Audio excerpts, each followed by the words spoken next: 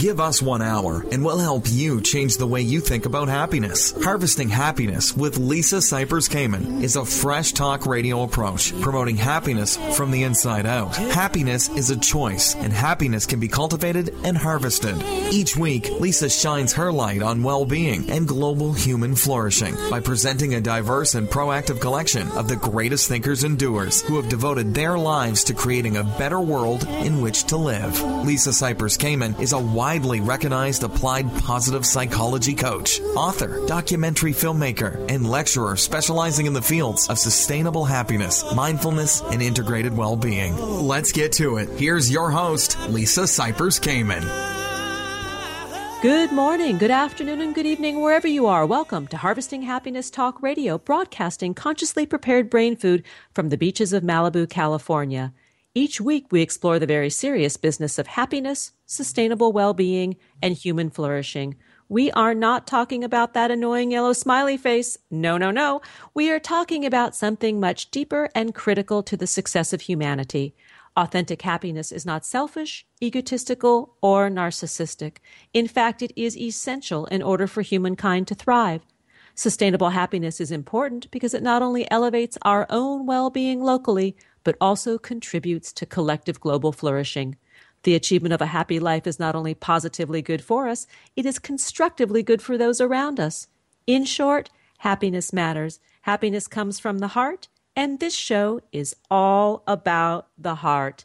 If there's anybody out there who is raising kids, and that is the good portion of our listeners, we first need to learn how to raise ourselves, and that's really what we're talking about today. My next guest is Julie Lithcott-Hames, and we're talking with her about her book, How to Raise an Adult, Break Free of the Overparenting Trap and Prepare Your Kid for Success. Julie spent a decade as Dean of Freshmen at Stanford University, where she received, and I hope I pronounced this well, Julie, the Dinkelspiel Award.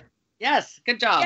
Yay, woohoo! For her contributions to the undergraduate experience. She's a mother of 2 teenagers. She has spoken and written widely on the phenomenon of helicopter parenting, and her work has appeared in a TED Talk and 2 TEDx Talks, as well as in the New York Times, Chicago Tribune, Forbes, and Parents magazines. She holds degrees from Stanford, Harvard Law School, and California College of the Arts, and is a member of the San Francisco Writers Grotto, and she lives in the Bay Area, and she is in the house. Hi, Julie. Hi, Lisa. Thanks so much for that great intro. I hope I can. I'm sitting here in my, well, I don't need to tell your listeners. It's morning here. Let's just say I'm not quite as neatly dressed as I would be had I gone off to work outside the home today. So it's delightful to hear all of those, the great things that you've just said. I appreciate it.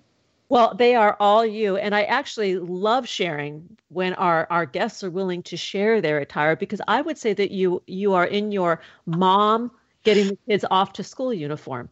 Well, here's what happened. I'm starting to make that last comment, and I'm thinking, Julie, where are you going with this? You're on a radio podcast right now. Shut up.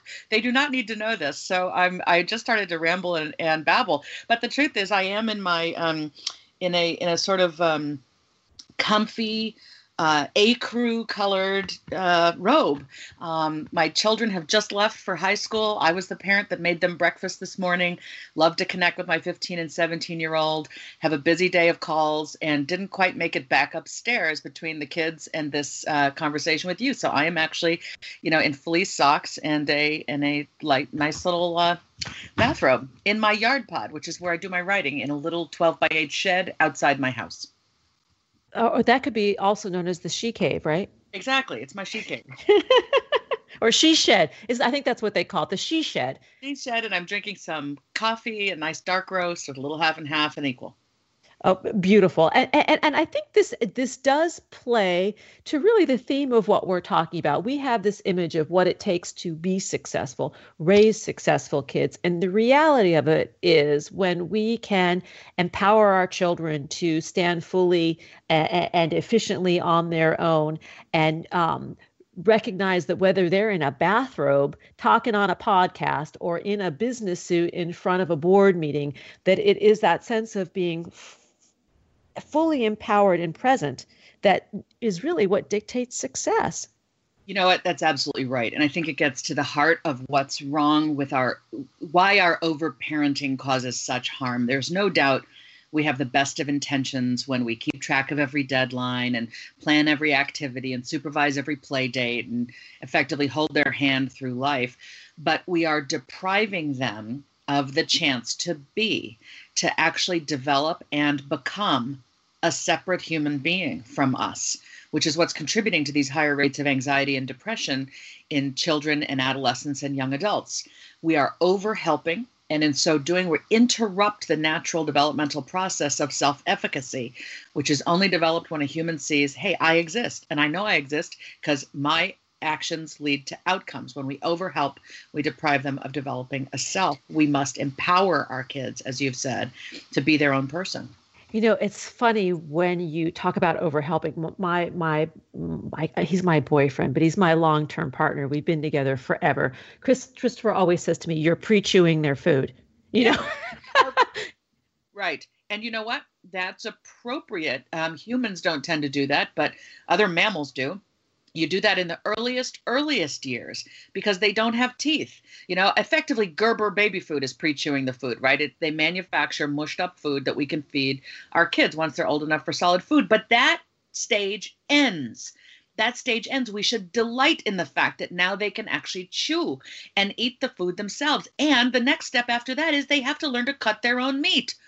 And yeah. I share that example, Lisa, because I was this finger-wagging dean. I was a dean of freshmen at Stanford, seeing too many overparented young adults on my campus. And I would say to every parent, you know, at a big talk at the start of freshman year, you know, trust your kid, trust us. Now, please leave, you know, like go. It's college. Stop overhelping. And then in 2009, after giving this speech 8 times in a row, 8 years in a row, I come home. Sawyer and Avery, my kids are now 8 and 10. I come home the next day at dinner time and I lean over and start cutting Sawyer's meat. And he was 10. And I was effectively doing what your very wise partner, Christopher, has said to stop doing. I was effectively still chewing up his food for him, right? I was cutting his meat. Like, what was I so afraid of? That the food that we had given him required such a sharp knife that somehow he was going to stab himself and die? You know? Yeah, how to hold and use knives. I hear you. And I have been that parent at a freshman orientation when my daughter went to college last year that was told to leave, that was told to trust and let go. Yeah. And I did. And I hugged goodbye. And I went out on the streets of New York City and had a good cry and then pulled up my panties and realized that my job was done. Well, and let me say this, Lisa. I mean, first of all, that's going to be me in 1 year, and I know I will be weeping on some sidewalk somewhere. You will, and it'll be okay. Honey, it's going to be all right. Exactly. Our emotion is real and legitimate, number one. Number two, we do not have to inflict it on our kids, though. You know, the best thing to do with that emotion is express it with friends who can relate. But don't burden your son or daughter with feeling like, oh my gosh, my mom's not going to be okay without me. Oh my gosh, my mom has no life without me. You know, right? That's what we're doing, all right?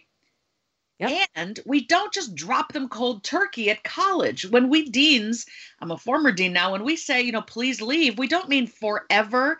Please turn your back on this child. What we're saying is acknowledge that college is a new phase and stage of life. Remember your own self at 18, 19 and what you were capable of. Why should we expect anything less of young adults today? Here's the best thing you can do with a college student. I don't know if you've encountered this yet with your own. They call home or text home or whatever it is, Skype home, you know, with a concern. You know, my roommate is using my toothpaste. My professor doesn't like me or is mean or gave me a B. You know, I didn't get into this club I wanted. And we're frantic for them. Not necessarily, you know, with those examples, maybe we're not frantic, but we're sort of, oh no, oh my poor kid, what am I going to do? What am I going to do? That linguistic tick of ours, what am I going to do? How are we feeling about this? That's evidence of the overparenting problem. When we hear these things, we need to be empathetic. Wow, honey, that sounds frustrating or sad or scary or awful or whatever the situation warrants by way of empathy. That sounds, Then you say, how do you think you're going to handle it, honey? And that incredibly short sentence sentence conveys 3 strong points. Number 1, it's a problem that ought to be handled. Number 2, it's not my problem to handle. Number 3, I think you're capable of handling it. And that third message is what we've deprived them of feeling throughout their childhood if we've overparented. This is a fabulous, fabulous point. And in your book, you really talk about reevaluating the pronouns, right? Stop saying we when we're referring to the kids' activity. It's not our science project, right? Yeah, we're not on the soccer team, right? You just try running up and down that field 3 times, right? Your kid is kicking the ball or defending or whatever. Don't deprive them of the joy and frustration and effort and accomplishment of their experience by pretending that we are doing it. No, it's your son, it's your daughter. Exactly. And I do have an example of what you just shared. My daughter started as a freshman last year in New York City at a university and was terribly unhappy. She grew up, by the beach in Southern California, and she had a vision of herself as a freshman. I don't know if it was a Sex and the City Carrie Bradshaw thing. We're not quite sure what it was. But quickly after she arrived on campus, she realized that being in New York City was not right for her. And she said, "Mom, I want to transfer." And I said, "Really? Okay. Well, why don't you do all the legwork and let me know what you decide, and I'll support you from the sidelines." Within 3 months, the kid had transferred to Oregon to another university. She's blissfully happy, and she learned about her hardiness, her resilience, her ability to solve problems. And that made me feel that our parenting experience together was a success. Boy, that's a beautiful story. And the former freshman dean in me is really feeling a lot of compassion for you and your kid, because I would encounter occasionally students who were, unhappy at Stanford, believe it or not. Yeah, right. And I would, try, and the fact that you heard it, you didn't try to dissuade her, but you put the onus for dealing with it squarely in her court, right? It was like, I'll support from the sidelines. I love that. They want to know they're believed in. They want to know they're loved no matter what. And they want to live their own life. And when we overhelp, like if you had gotten on the phone to talk to the dean to figure out how does someone transfer, what are the deadlines? How do you put your best foot forward? Then you would have deprived her of what we humans experience as joy, actually, in seeing that our hard work leads to some kind of outcome. She could kind of, when she transferred, she knew she did that, largely on her own, which helps her feel empowered. Exactly. She's happy at Oregon. And when we're offline and you're ready to talk brand names, I'd love to hear where she is, because my kid is considering schools up there. And I'd love to know a little bit more. So we will do it. We're going to jump off to a break because I'll get screamed at if we don't. I want to give your contact information. To reach Julie Lythcott-Hames, please visit howtoraiseanadult.com. On Twitter, that's @raiseanadult. And on Facebook, How to Raise an Adult. And once again, that book is How to Raise an Adult. Break free of the overparenting trap and prepare your kids for success. We're going to go to a break, but before we do, I want to talk to our listeners, you guys, about something that is super duper important between the election, winter weather, and if your family is anything like mine, the holidays. It's been a tough couple of months. And while it's important to take care of your mental health, we all know that it can be hard to make it to the therapist's office. That's why we're excited that today's podcast is sponsored by Talkspace, the online therapy company that connects you with a licensed therapist for just $32 a week. Whether you want to talk about Trump, your annoying uncle, something going on at the office, or just want to work on becoming a better person, Talkspace can help. Using the Talkspace smartphone app or website, you can text and audio message your therapist as much as you want, and for a reasonable additional fee, you can have a video call as well. So my friends, don't lose sleep, don't lose your cool, and don't lose out on this special offer. Go to Talkspace.com/harvest or use the coupon code HARVEST to get $30 off your first month and to show your support for this podcast. Here come the tunes. We'll be right back. We know that life is tough and that happiness can and does live along with adversity. We'll be right back to explain how on Harvesting Happiness with Lisa Cypers Kamen on TogiNet.com. Like us on Facebook at Harvesting Happiness and on Twitter at HH Talk Radio. Lisa returns with more of Harvesting Happiness following this short break. Happiness is an inside job. Wear the message on t-shirts, baseball caps, sterling silver designer jewelry, and more. Please visit our online boutique at www.harvestinghappiness.com.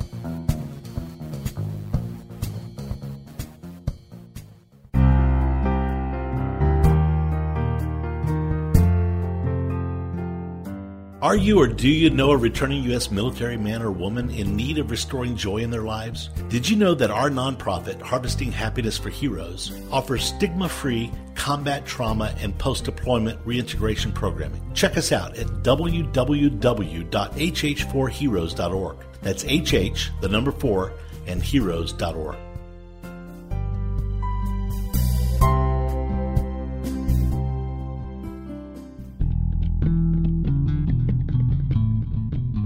Nothing gives happiness like a free gift. Lisa Cypers Kamen has made her first ebook, Got Happiness Now? 8 Keys to Unlocking a Joyful Life, available at no cost to everyone. Unwrap your complimentary copy now by visiting www.harvestinghappinesstalkradio.com.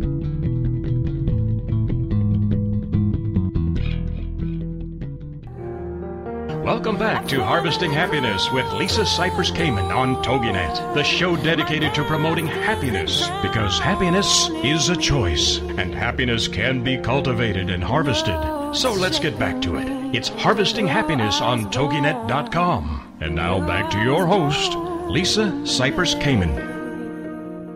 Welcome back to Harvesting Happiness Talk Radio. We are talking with Julie Lythcott-Hames about her new book, How to Raise an Adult, Break Free of the Overparenting Trap and Prepare Your Kids for Success. And since I had her captive in my studio, I was sharing my own story with my daughter, who's embarking on her college career. But I think what we're really talking about is the marker of success in our kids, that success isn't a diploma from an elite school. Success really is defined by some very other, more simple core experiences. Julie, talk about this, because this is really important. Yeah.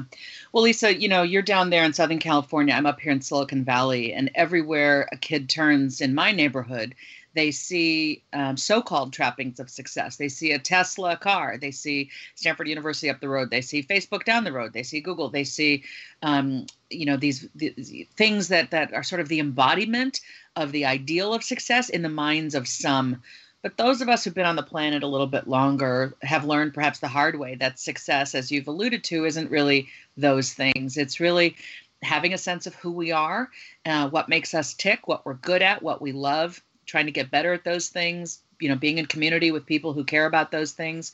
It's very basic, actually. Success, in my view at least, isn't, the amount of income I make, but the joy I derive from the work I do.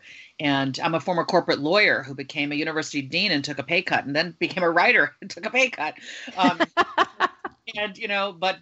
the work, has gotten more and more and more rewarding as I've made those important decisions. So, what I want when people say, what's your definition of success for your kids, Julie? I say, I want them to leave my home here in Palo Alto, California, knowing how to work hard, because the real world requires hard work, perseverance, persistence, resilience. Get back up. Try again. You can do it. Hard work. Number one. Number two, I want them to know how to be kind to other humans, because that's an essential element of being a human, being able to interact with others. Advocate for yourself with others, be generous-hearted toward others, express gratitude, work hard, be kind. And the third thing I want is that they leave here with their mental health intact. And I don't say that glibly or lightly.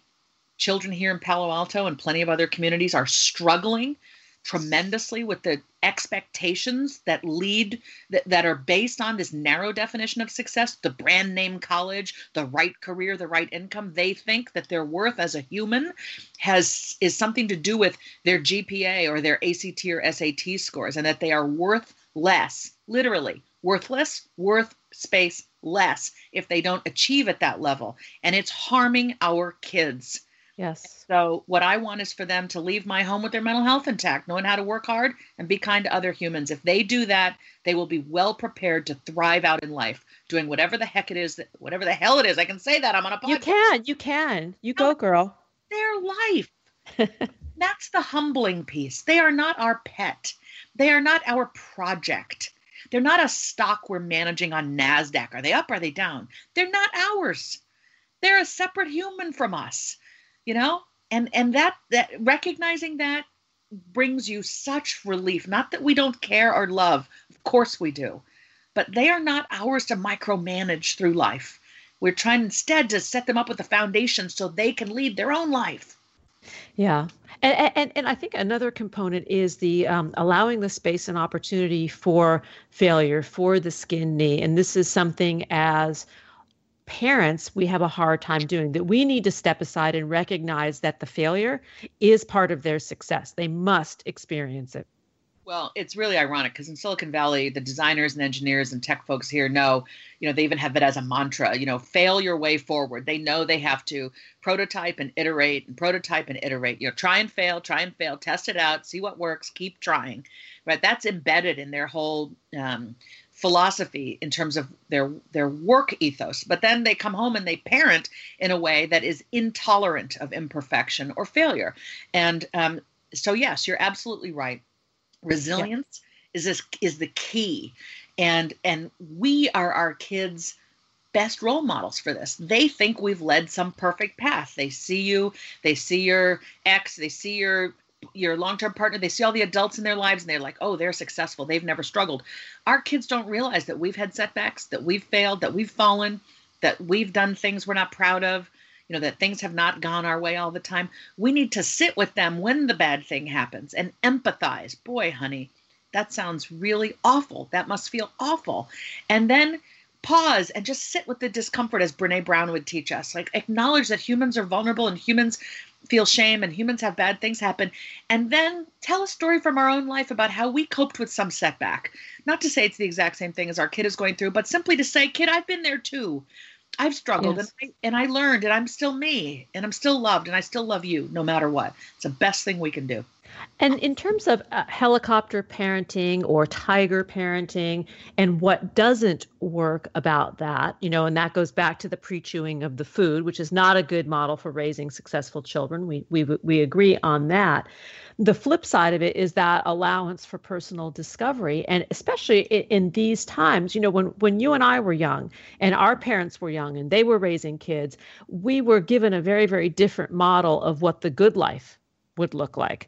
And kids today have a very different perspective of that. The economy has changed, commerce has changed, careers have changed. And I think this is very exciting, actually. There's an upside to this in that kids get to really come up with even a portfolio career, if that's what pleases them. They can start out one place and they can migrate to another without stigma. Where I know for myself, when I went to college the first time, I was supposed to pick my profession I went to college at 16 and just go do it. Yeah. That was it.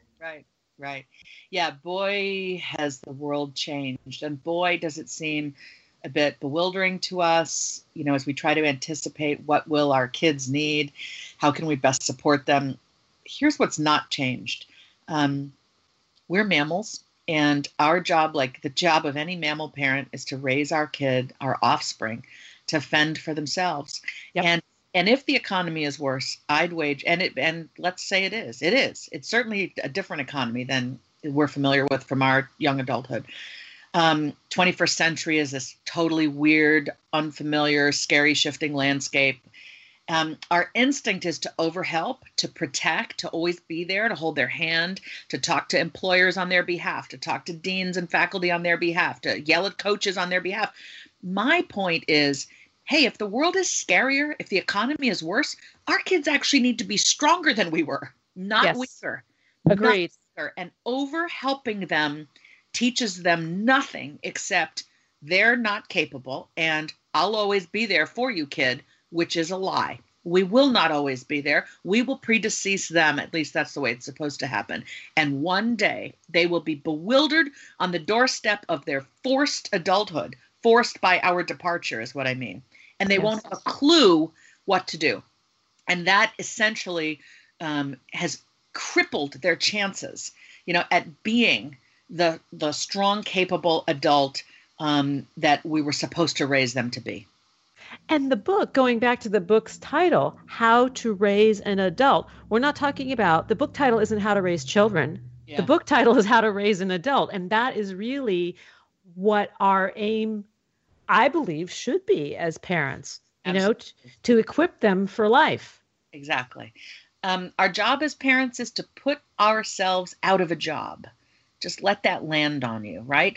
Our job is to put ourselves out of a job. We will never stop loving them. And God willing, and the creek don't rise, they will never stop loving us.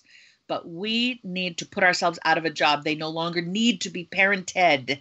They got it. They can fend for themselves. We have confidence in their skill set, and so do they.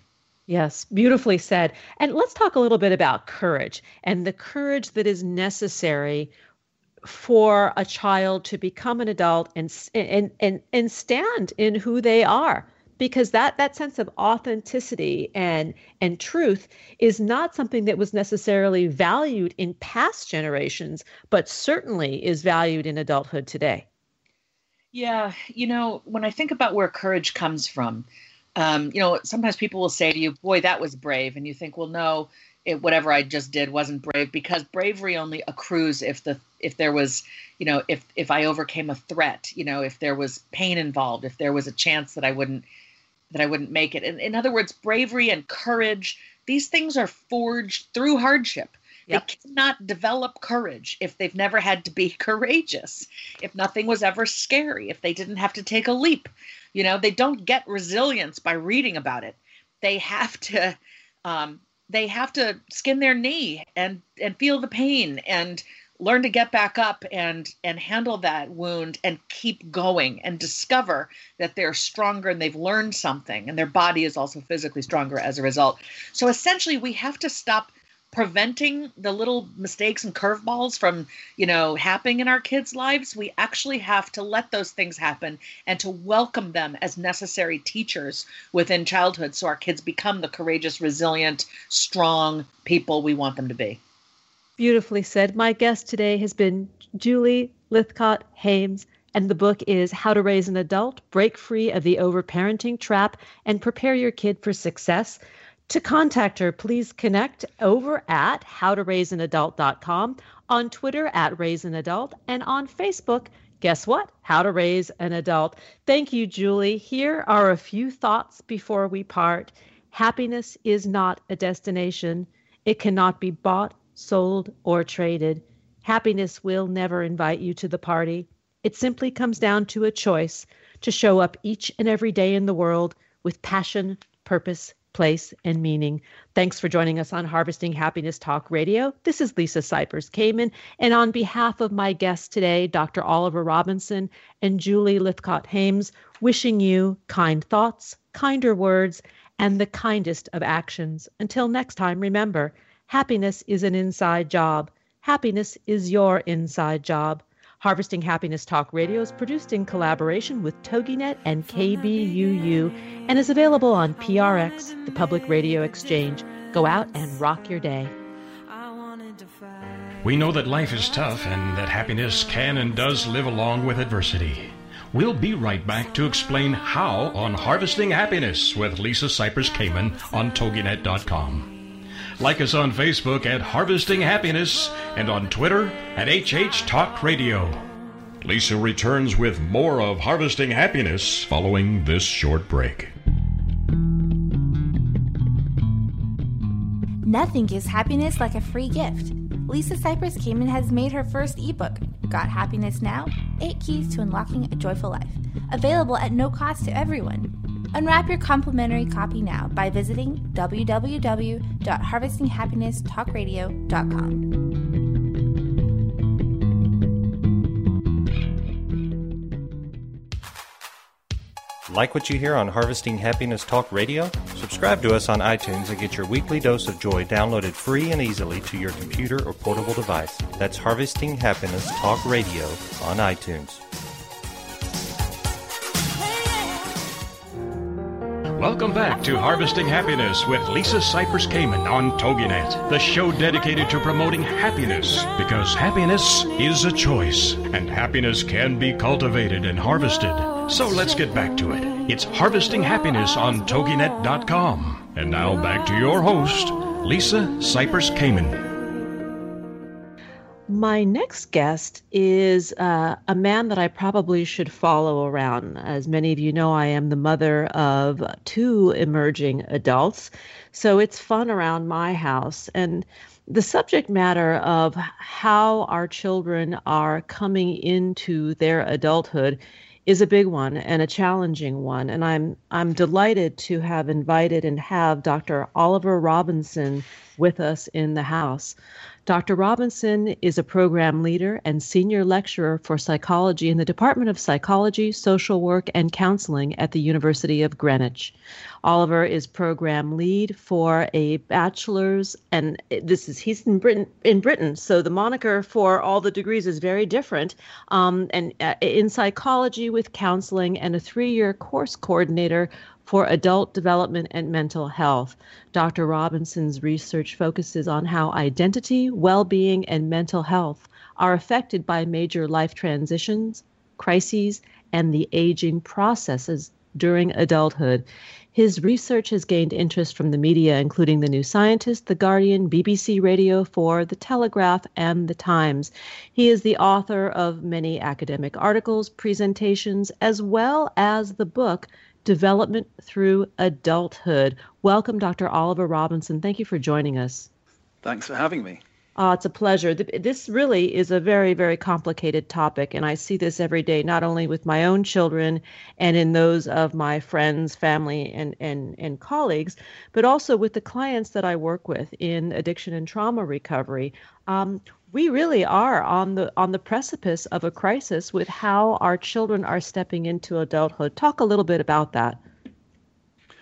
Well, I think that it's always been a period of vulnerability in the lifespan. In fact, in my view, it's a paradox in that it's in many ways the peak period of physical strength and physical fitness and fertility, but it's also a peak period of vulnerability as well. So the young in the early years of adulthood, the young person experiences being right at the top of their game in some ways, but also being profoundly unstable in others as well. And that's quite a potent mix. And I think that's always been the case, but I think there are factors that are making that transition particularly hard at the moment.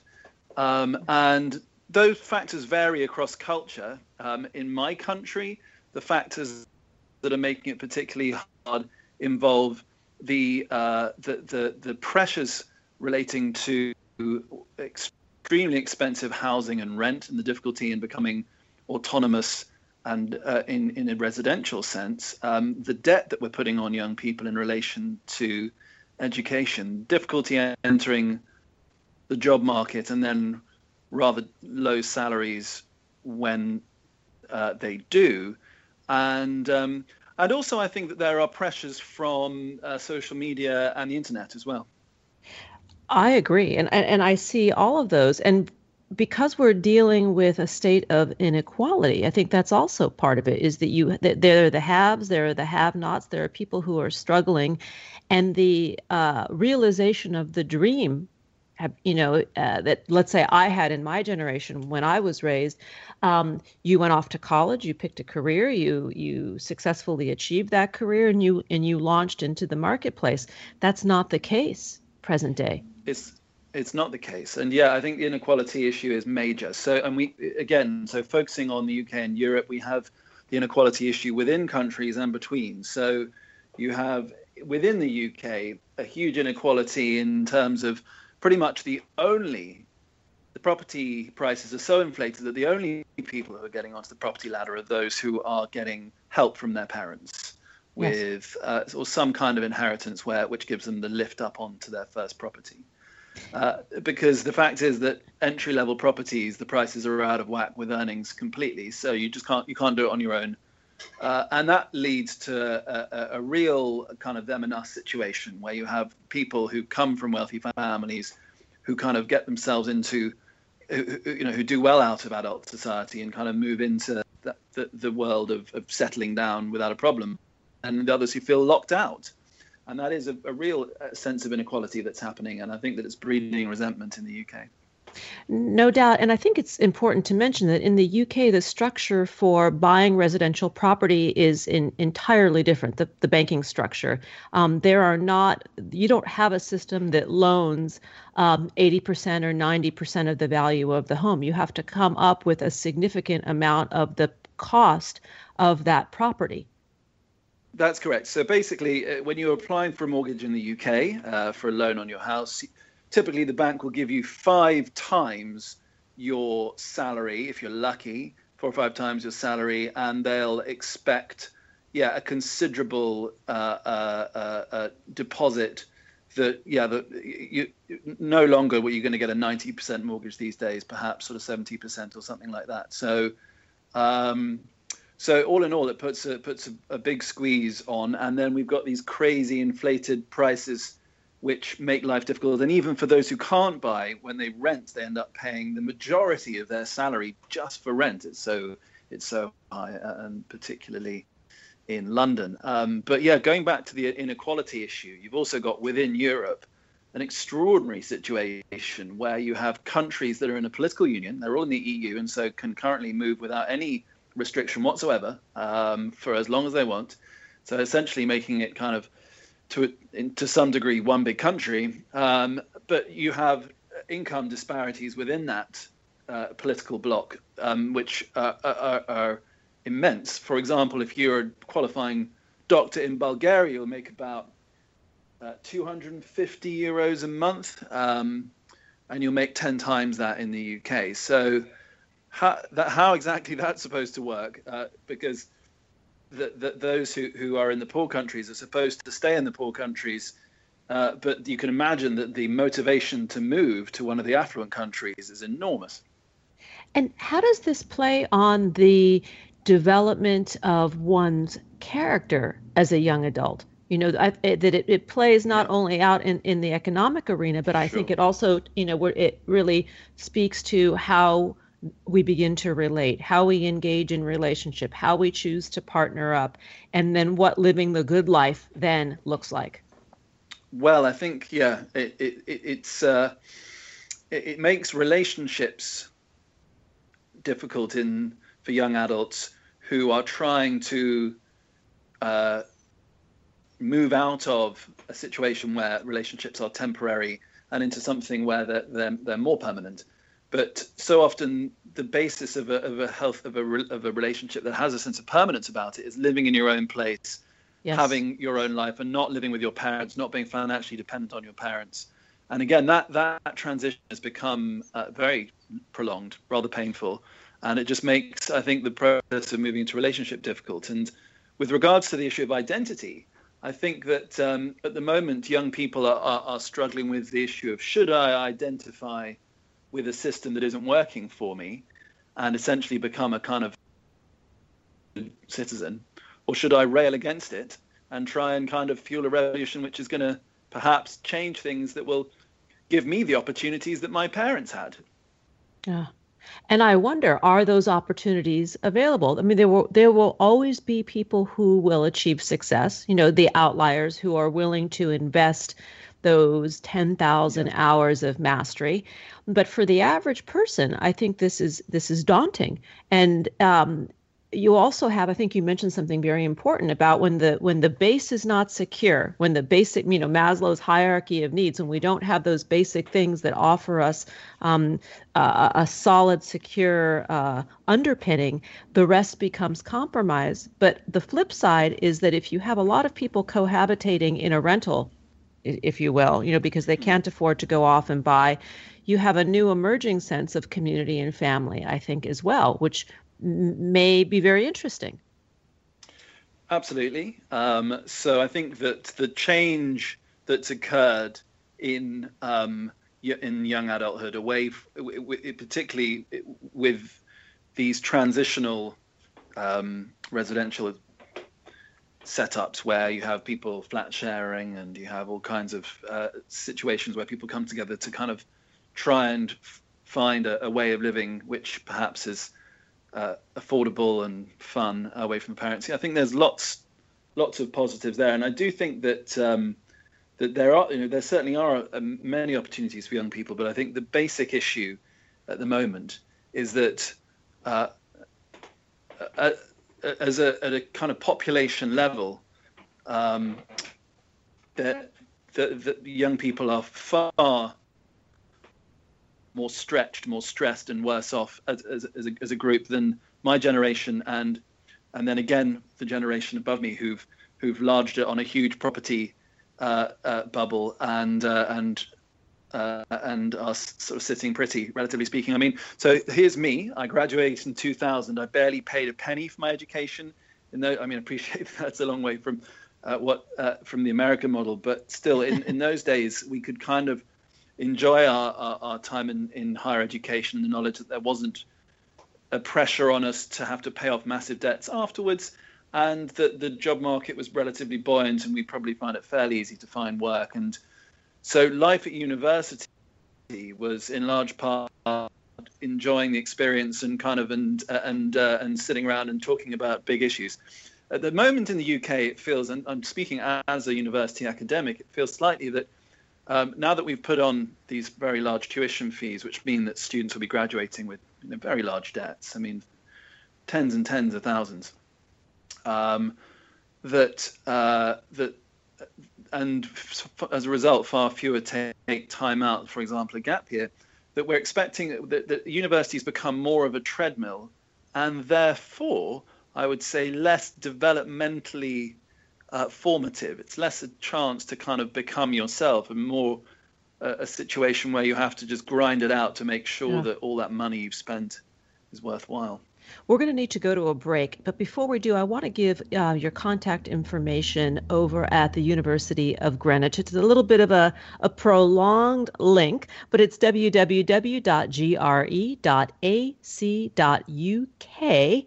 and it's edUHEA/study/PSWC/staff/Oliver-Robinson.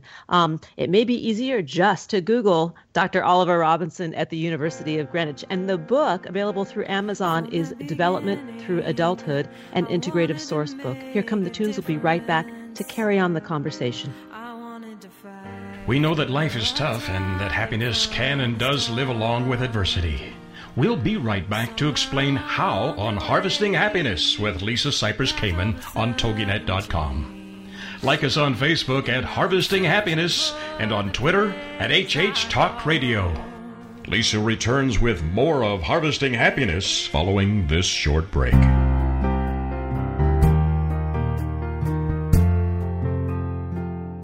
Are you or do you know a returning U.S. military man or woman in need of restoring joy in their lives? Did you know that our nonprofit, Harvesting Happiness for Heroes, offers stigma-free combat trauma and post-deployment reintegration programming? Check us out at www.hh4heroes.org. That's HH, the number 4, and heroes.org.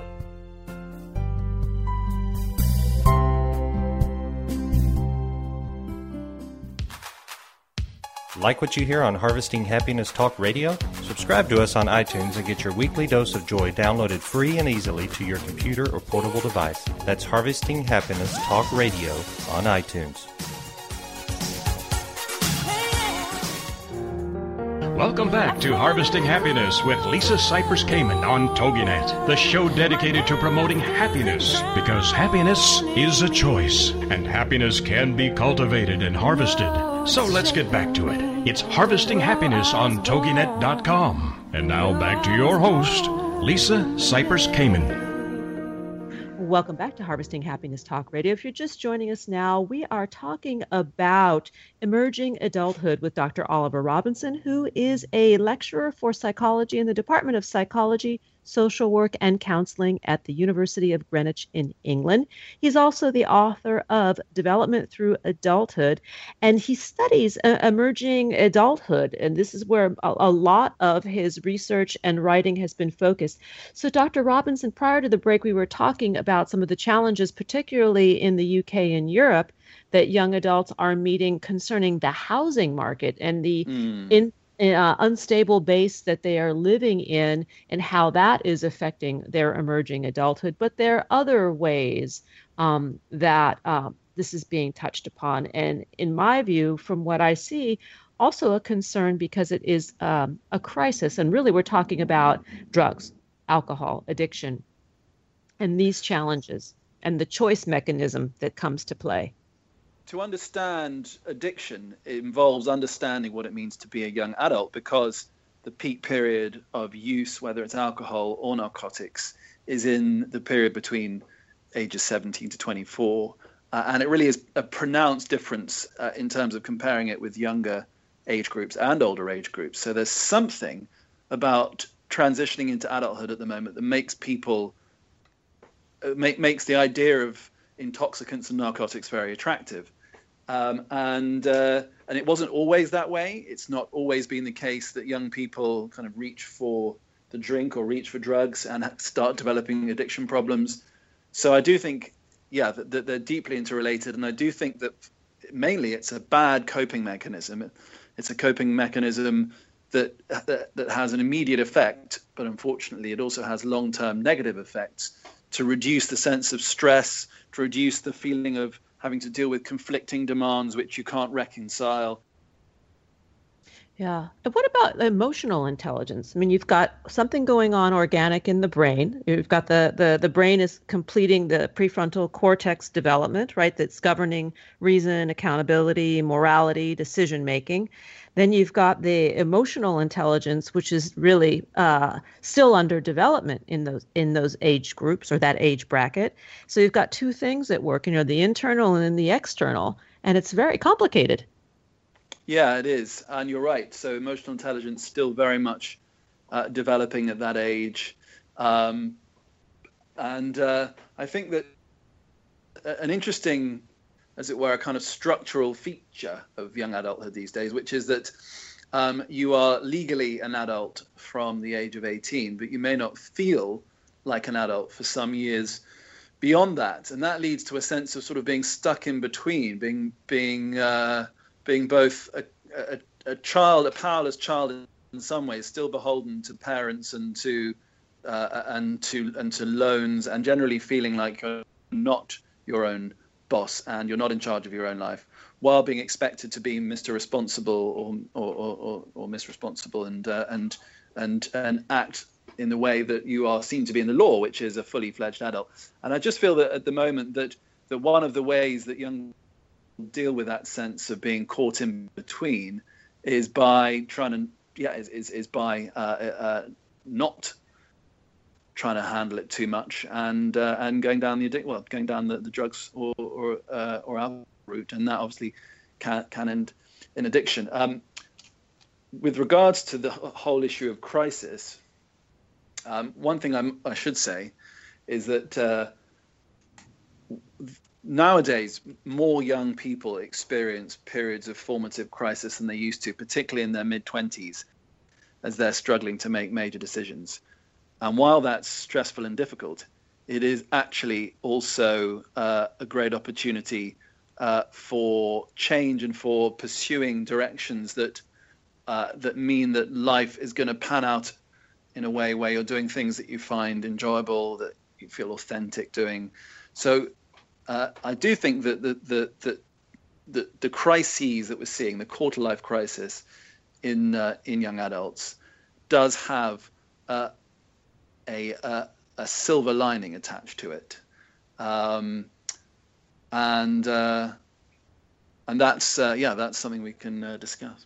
Well, I agree with you. And, what comes to mind is, the concept of post-traumatic growth, that when we are most challenged and tested and put to our limits, we see we can see the best within our character emerge. And I think that this is the upside of what this generation is positively challenged by.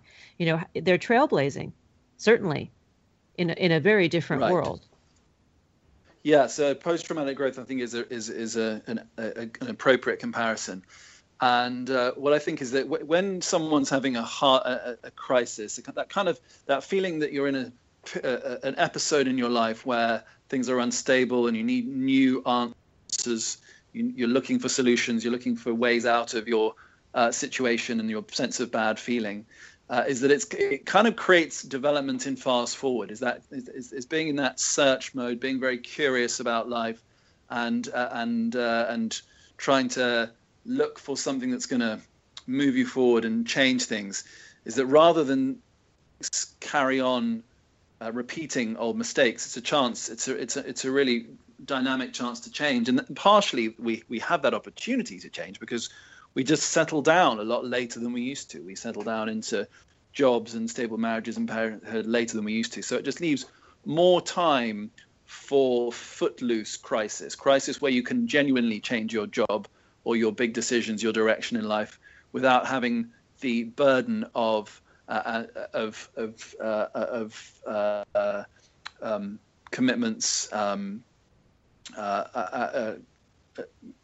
Obviously, children being a major challenge to making big life changes later on in adulthood. So true. It's preferable, in my opinion, to make, if you are going to make a big change to your life, to realize early that in fact perhaps you haven't gone in the right direction, you need to change, than to wait and try and do it in midlife.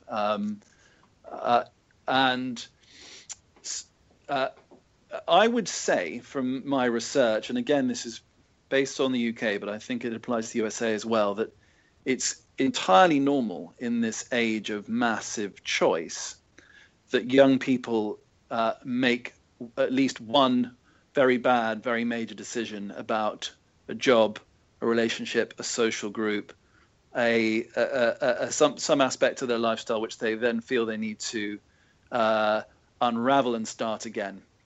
And I think that if young people realize that actually the majority of people end up having one of these times where they realize that actually they've made a major step into adult life, but in fact it's in the wrong direction, and have to sort of unravel it and start again, then in fact that's entirely normal, and all the emotions that go around it, which are pretty heavy, are normal too. That I think it kind of provides a sense that it's actually abnormal to get everything right the first time, and the kind of glossy magazine image you see of young people who probably waltz into job and marriage and sort of smile off into the sunset is false. I think what you said is so important, and it really is an integral part of the upside of what young adults get to experience, is the fun of failure. And it's not often spoke of because we are such a success-driven world. He who gets to the finish line with the most toys wins. And what I hear you saying is the opportunity to fall is something that can be reframed as part of the positive journey. It's how we develop. It's how we actually learn the other part of that emotional and social intelligence. The vocabulary is cultivated through experience. Right. So yeah, absolutely. So I think that's a good summary.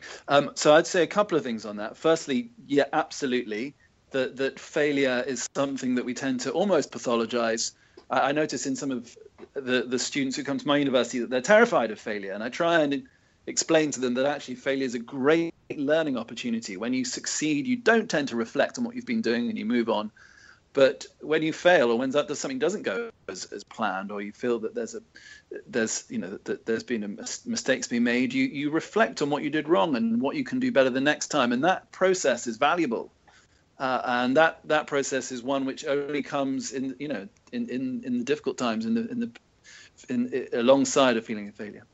Also, I would say that that quarter-life crisis is a great opportunity to redefine what the hell success actually is, because there's no fun being apparently successful in a career that you don't like and don't really feel is for you, and it may look from the outside internally like failure, like you're walking down a long road which is getting ever further from the destination you really wanted to be in.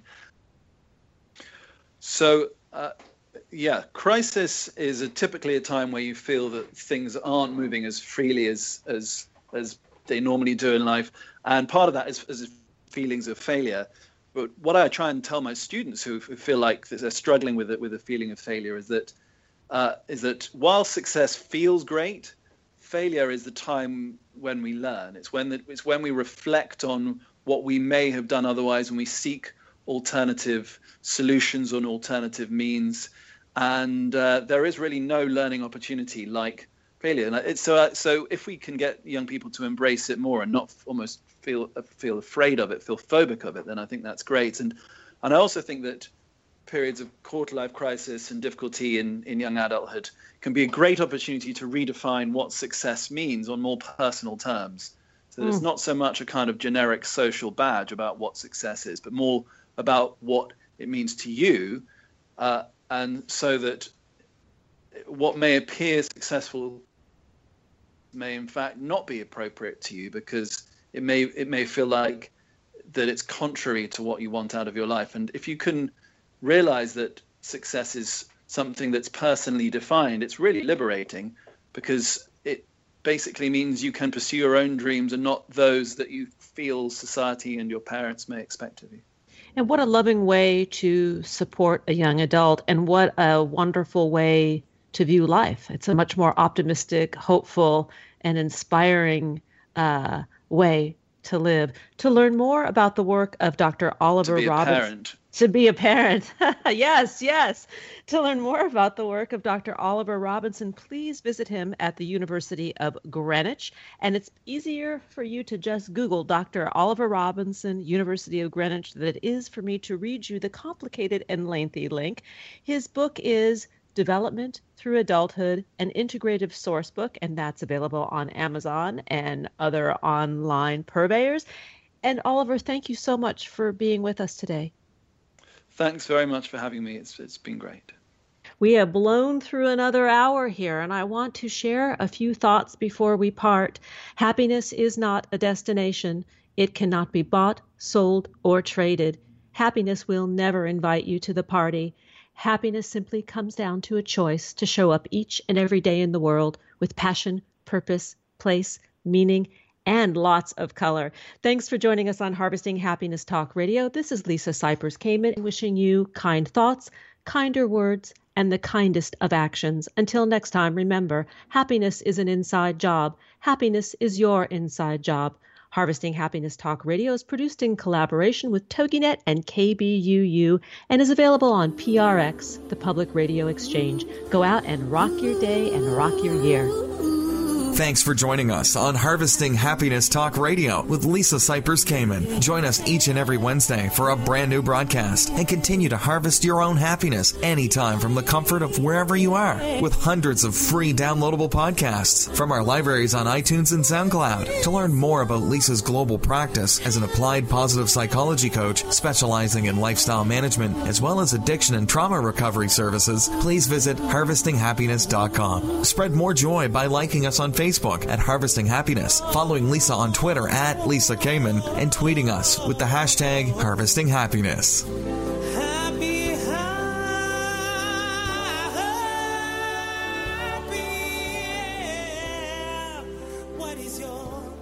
Can you tell me what is your